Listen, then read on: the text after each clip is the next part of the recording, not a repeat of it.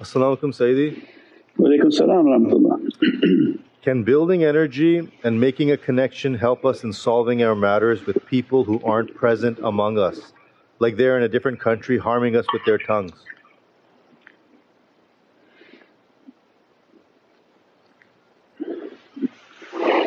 Yeah, this process of energy and this process of marifah and all our teachings, you have to put all together. This process of good character that Allah has to smash you because you're a very beautiful vase. We said big fish, small pond, now we'll give you another example, another, what's it called, allegory? Example, what's another word for example? Allegory? No, not allegory. Analogy? Yeah. So big fish, small pond, if that didn't work, let's try now beautiful vase. That everybody is a very beautiful vase, nicely painted, they adorn themselves with everything and then all their beautiful character they think they have. Tariqah and the reality that Allah wants is that you're going to come with a little hammer and He cracks it. And then this vase begins to shatter because this vase that we've built on who we think we are is all based on the nafs. That what your mama told you how great you were, how beautiful you were, how great and successful you would be, that's not true. That's just your mom loves you very much right? But you build that and you go out to the world and say, I'm the best, I'm the most beautiful, I'm the greatest, I'm most successful. But this become ananiya, I'm so much, I'm Pharaoh. And what Allah wants is that you created special, yes, let me and then a test comes in our life, another test comes and Allah wants to shatter that. You're not shattered but the vase becomes shattered because who you are is the soul inside, not the outside. That's not you, that's just the face you've given to the world. That's just a character and a name that you've given to the world of who you are and what your status is and how people should respect you, talk good about you, talk high about you. Allah doesn't care for that. Allah actually has the system rigged in a different way, let them talk bad about you. Because every time they say something bad Allah sends from your sins and gives to them. They're like you're packing bags upon them. They give you one bad word on here and there through relatives, Allah took sins off of you and put it on to that person. So alhamdulillah, this is a relief from Allah. And at the same time it becomes a crack on your vase. I'm shattering your image, I'm shattering you. When you become content with that and you took a path of humility, oh many people say bad things about us everywhere and have been for 25 years. But we're a train that keeps moving. If you want to ride, hop on board. If you don't, no problem, don't let the door hit you on the way out. Because the train has to keep moving, keep moving. If it wanted to stop and cry for every time somebody wanted to say something, wanted to attack something, wanted to cause a difficulty, that would be shaitan blocking the whole path. So as the shaykh's train is moving, who comes ahlan wa sahlan, who left salam alaikum, wa alaikum salam, Khuda Hafiz it doesn't matter for the shaykh, it just matters that his train keeps moving. And maybe that person will come back on and the next 3 stations down the road because in many areas it's the only ride available towards the heavens. So this is importance of they live their life like that, so the students should be emulating that understanding.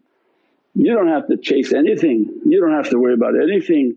If there are people talking bad about you, it's a relief from Allah, somebody carrying your bags. Let them talk and Allah send more of your burdens upon them. And that's why it's very dangerous to talk bad about a shaykh because he carries the burdens of many. It's like having suitcases of thousands of pounds being thrown onto your life, and that's why it can devastate somebody. If you go back and look at the people who did and said very bad things, their whole lives can become devastated from those types of characteristics because the burdens they carry are very big.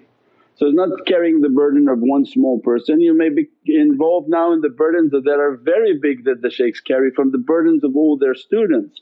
So that's why the hikmah and the wisdom of this whole system Allah has set up.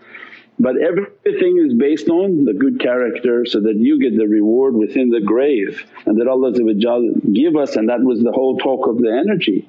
We're here to achieve the energy and this qudra and power, and that's all that's important for us. And if Allah want to do all the testing, then the testing is whatever Allah wants. How could anyone stop it, inshaAllah. As-salamu alaykum ala Hazrat. Wa alaykum salam wa rahmatullah. What does tariqah say about taking care of the physical body? Because you've always talked about the soul. Anything that we should do for our body? Wa alaykum salam wa rahmatullah. You have to take care of your physical body is a trust from Allah that it's under a gift. Allah has given the body as a gift to us. It's our responsibility to take care of the body, so that this is a vehicle in which to give us the support to do our da'wah, to do our ibadah, to do our worshipness. For if we should be an oppressor to the body, then you can't even worship Allah. You oppress the body, then you get arthritis. If you get arthritis you cry that you can't even make sujood because it's so difficult. So it affects even your ibadah and your worshipness with Allah. So always our shaykhs taught us, always pray for good health, good health. Ilahi anta maqsood uridat madlubna amma yujibul mutarida wa yashfu su. That who can my soul call out to except through you Ya Rabbi, but grant me good health, grant me good health so that I can do my worshipness and do my da'wah. And that when my time is up then it's time for me to go, but to not oppress the body and to be safeguarding and preserving the body. In these days more important because of the amount of oppression and difficulty coming upon the earth, than to keep oneself healthy with your vitamins, with your activity, with your exercise, with everything, so that you govern yourself appropriately, inshaAllah. As-salamu alaykum beloved Sayyidi. Wa alaykum salam wa rahmatullah. Your tongue positioning in meditation, does it have anything to do with being silent when tested? Please help me understand.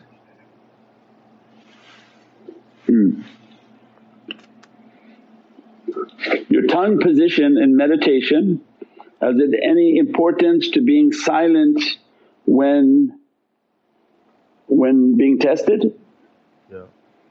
Yeah, inshaAllah. If you're understanding the reality of your meditation, that when you go into a locked state, when you meditate and you're locked, or in the khatam and the zikr, all of these practices that you do, you should be done in your salah, in your zikr. Every action that you're doing of worshipness has to be in a state of tafakkur, that I'm asking for their support and their dress to dress me, their lights to dress me.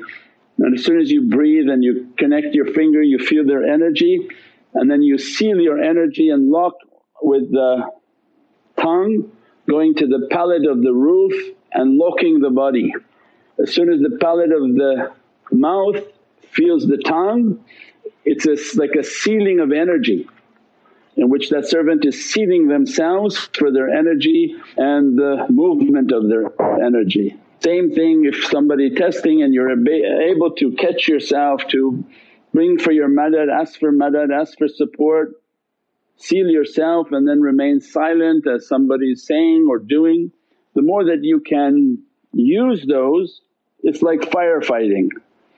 They train you not just run into a fire, but all the training. Have you ever seen firefighter training? They even sleep with their shoe in their pants all rolled up, so that from sleep they jump into their suit to go out to the fire. Means that in life you have to condition yourself with your shoes and pants to be all in one place. Means that your meditation practices, you don't try to gather them when something difficulty coming, oh what was I supposed to do? What was I supposed to do now? Oh my God, this is screaming, let me go wash, let me go wash, let me go, oh no, what am I supposed to? So it was like a fireman, all your life you're always in that system. Then you know when you're going out there's a fire, so I'm going to make sure I have wudu, make sure I have my tasbih, make sure I have my ring, make sure I'm understanding. I'm going to certain places, I know which relatives I'm going to be tested with, because relatives have the biggest buttons, not the strangers. Nobody should be crazy with somebody from a store, that's way lower level. But the relatives, Allah gives them big buttons. People whom are near and dear to you, they have buttons that they can push, they go deep into the person for reaction. Well, you should go there with wudu, you should have your ring, you should be prepared for what shaitan is about to do to you. And then you go with all your practices and somebody start to say something and you just seal yourself and put your tasbih in your hand, remind yourself of who you are, what your practices are, and try to survive it with little or no talking and reaction and good character. You fail 2 times, 3 times, 4 times until one time you actually begin to pass. And because you know that shaitan is sitting there to come after you. At some point you're going to say, hey, I'm not going to let shaitan ruin everything for me over and over and over again. So, oh no, this subject is really I have to fight about it. No, because Allah doesn't care about any subject, He just cares that how come you're not passing? Something is not right with your faculties, then that's a different, you have to take medicine, that's a different door. But if everything is operating with you, why you're not passing this? Oh no, this is a serious issue, this always gets me angry. But that's the one that goes very deep, that's the one that Allah keeps pushing that button for some reason. Oh, they scream because that's the one that invokes all your emotions, that's the one that won't resolve until you're able to sit there and keep your wudu, have your tasbih in your hand and begin to learn how to lock yourself and seal yourself so that your energy is coming and defending you. InshaAllah. As-salamu alaykum Sayyidi. Walaykum salam wa rahmatullah. How I'm connect because I don't feel anything that makes me cry. Does it mean I'm not connected? Please guide me.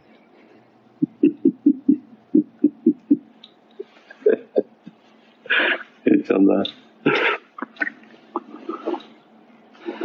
I don't know how somebody can think they have nothing to cry about. So that in itself will make a dua that Allah send you something to cry about. That if you can't find in your life a sadness and nothing to be sad about, nothing to cry about, nothing about yourself, nothing about your children, nothing about your family, your condition of your parents. If you can't find anything relative, then start to look at the world. Say, Ya Rabbi, I can't take all this sadness everywhere, that you're eating and there's somebody starving. We're watching TV and somebody is buried under the rubble of a building that just been exploded and they can't find them, they can't eat from them. So has to open empathy and compassion within the heart of the servant. How you cannot find something to cry about? Everyone should look at their children and then cry a lot, because in a couple of years he's not going to be doing what you said to do. They grow out of everything and the devil begins to attack them and influence them and come this way, come that way, and the path of everyone's life is then taking, and at that time everyone has their own path of whatever Allah wrote for them. Then you cry that their path won't be difficult, won't be extreme, and that Allah keep them to the love of Sayyidina Muhammad. There's so many things to cry about that it's just unimaginable. Look at then people who have been tortured and they show pictures of their torturing. You say, how they've been tortured like that, tomorrow they'll come to torture me one day. Why they're worse than me or better than me? Allah loves this creation, loves these servants. So at every time there's something sad. And I remember we went to South America on a tour and they were talking about people were so poor that they left their children out and dogs were coming and taking them. The dog would come and take the child and grab him by the feet to take him to the bushes to eat him. with no parent around, nobody carrying anything. It was the most horrific things that you could hear about, that these caseworkers were going where animals were eating people. So there's so much horrific events happening upon this earth, it's impossible to think that people can't find something to cry about. That means then the heart is too hard and has to be softened. So lots of salawats, lots of looking at difficulty, turn on the news and see oppression and difficulty everywhere. And inshaAllah Allah open the heart of the servants to be more empathetic, softer and compassionate to themselves, to their family and to everything around inshaAllah. And Prophet described, if you knew what I knew you would cry more than you laugh. Because of what Prophet is seeing of immense all knowledges that are passing through the reality of Prophet. So it was a ishara for everyone to be compassionate and cry more than we laugh inshaAllah. As-salamu alaykum Sayyidi. Wa alaykum salam rahmatullah. I have a non-Muslim friend who is struggling. Though he doesn't believe, he asks for goodness from me. How does one be a good friend to those who is not Muslim nor believing, but Allah will open or help them? Yes, somebody's belief is not up to us and has nothing to do with us. We're good to whomever we deal with. We don't have to categorize somebody as Muslim or not Muslim. So when we go out with a friend, you just do good deeds for the friend, good actions, give advice, talk on a regular basis and a normal basis of do this, do that, do that. And normally, and this is how the tariqah spreads, is that people hear the good word and they see the good deed. They see that the character is good, it's soft, it's talking, advising, and then everybody becomes like an advisor for somebody. People come to get counselling, understanding your opinion, and it's always a very gentle reminder. It's never turn around and say, okay give me your shahada now, go do your salah right now, and it's not that type of da'wah. The da'wah is always of a subtle nature in which your good deeds and your good actions make you to be like a spotlight for people who, hey I want to get some understanding, I want to get some coordinates, and everything is always with a soft tongue and a soft example, so that people will be following that understanding, that guidance and coming at their own pace. We said this is the specialty of tariqahs. So we don't go around telling people, make your salah, hello how are you, yes make your salah tomorrow. No, but we talk and they sit with us and they say, you guys know about like energies? Yeah, as a matter of fact I can teach you about energy, do like this, do like this, do like this, and ground your negative energy and put your head onto the ground. No, they did that right away. There was no mention of praying or nothing. So everything in da'wah is always very with wisdom and slow, because we're all in the Western world teaching this. And they begin to put their head onto ground to make sujood. Then they ask for more about energy and you say, okay you should wash all the negative energy. When you go to the mall, come back, wash negative energy. So that's that sounds a great idea. When you come back from work, wash all your negative energy. Okay, now they're all making wudu. So you talk to people, and that was the hadith of Prophet teach everyone at their level, lower your wings to reach to everybody.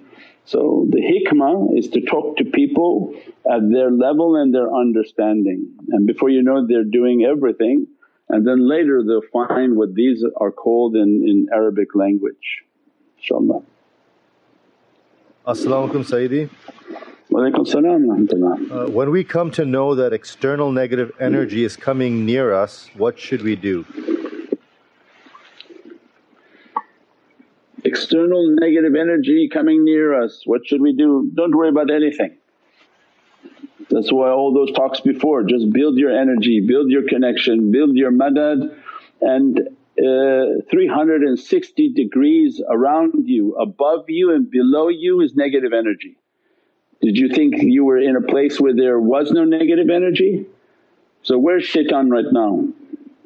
He's in front of you, he's to the right of you, to the left of you, behind you, above you and below you. Didn't he say that in Qur'an?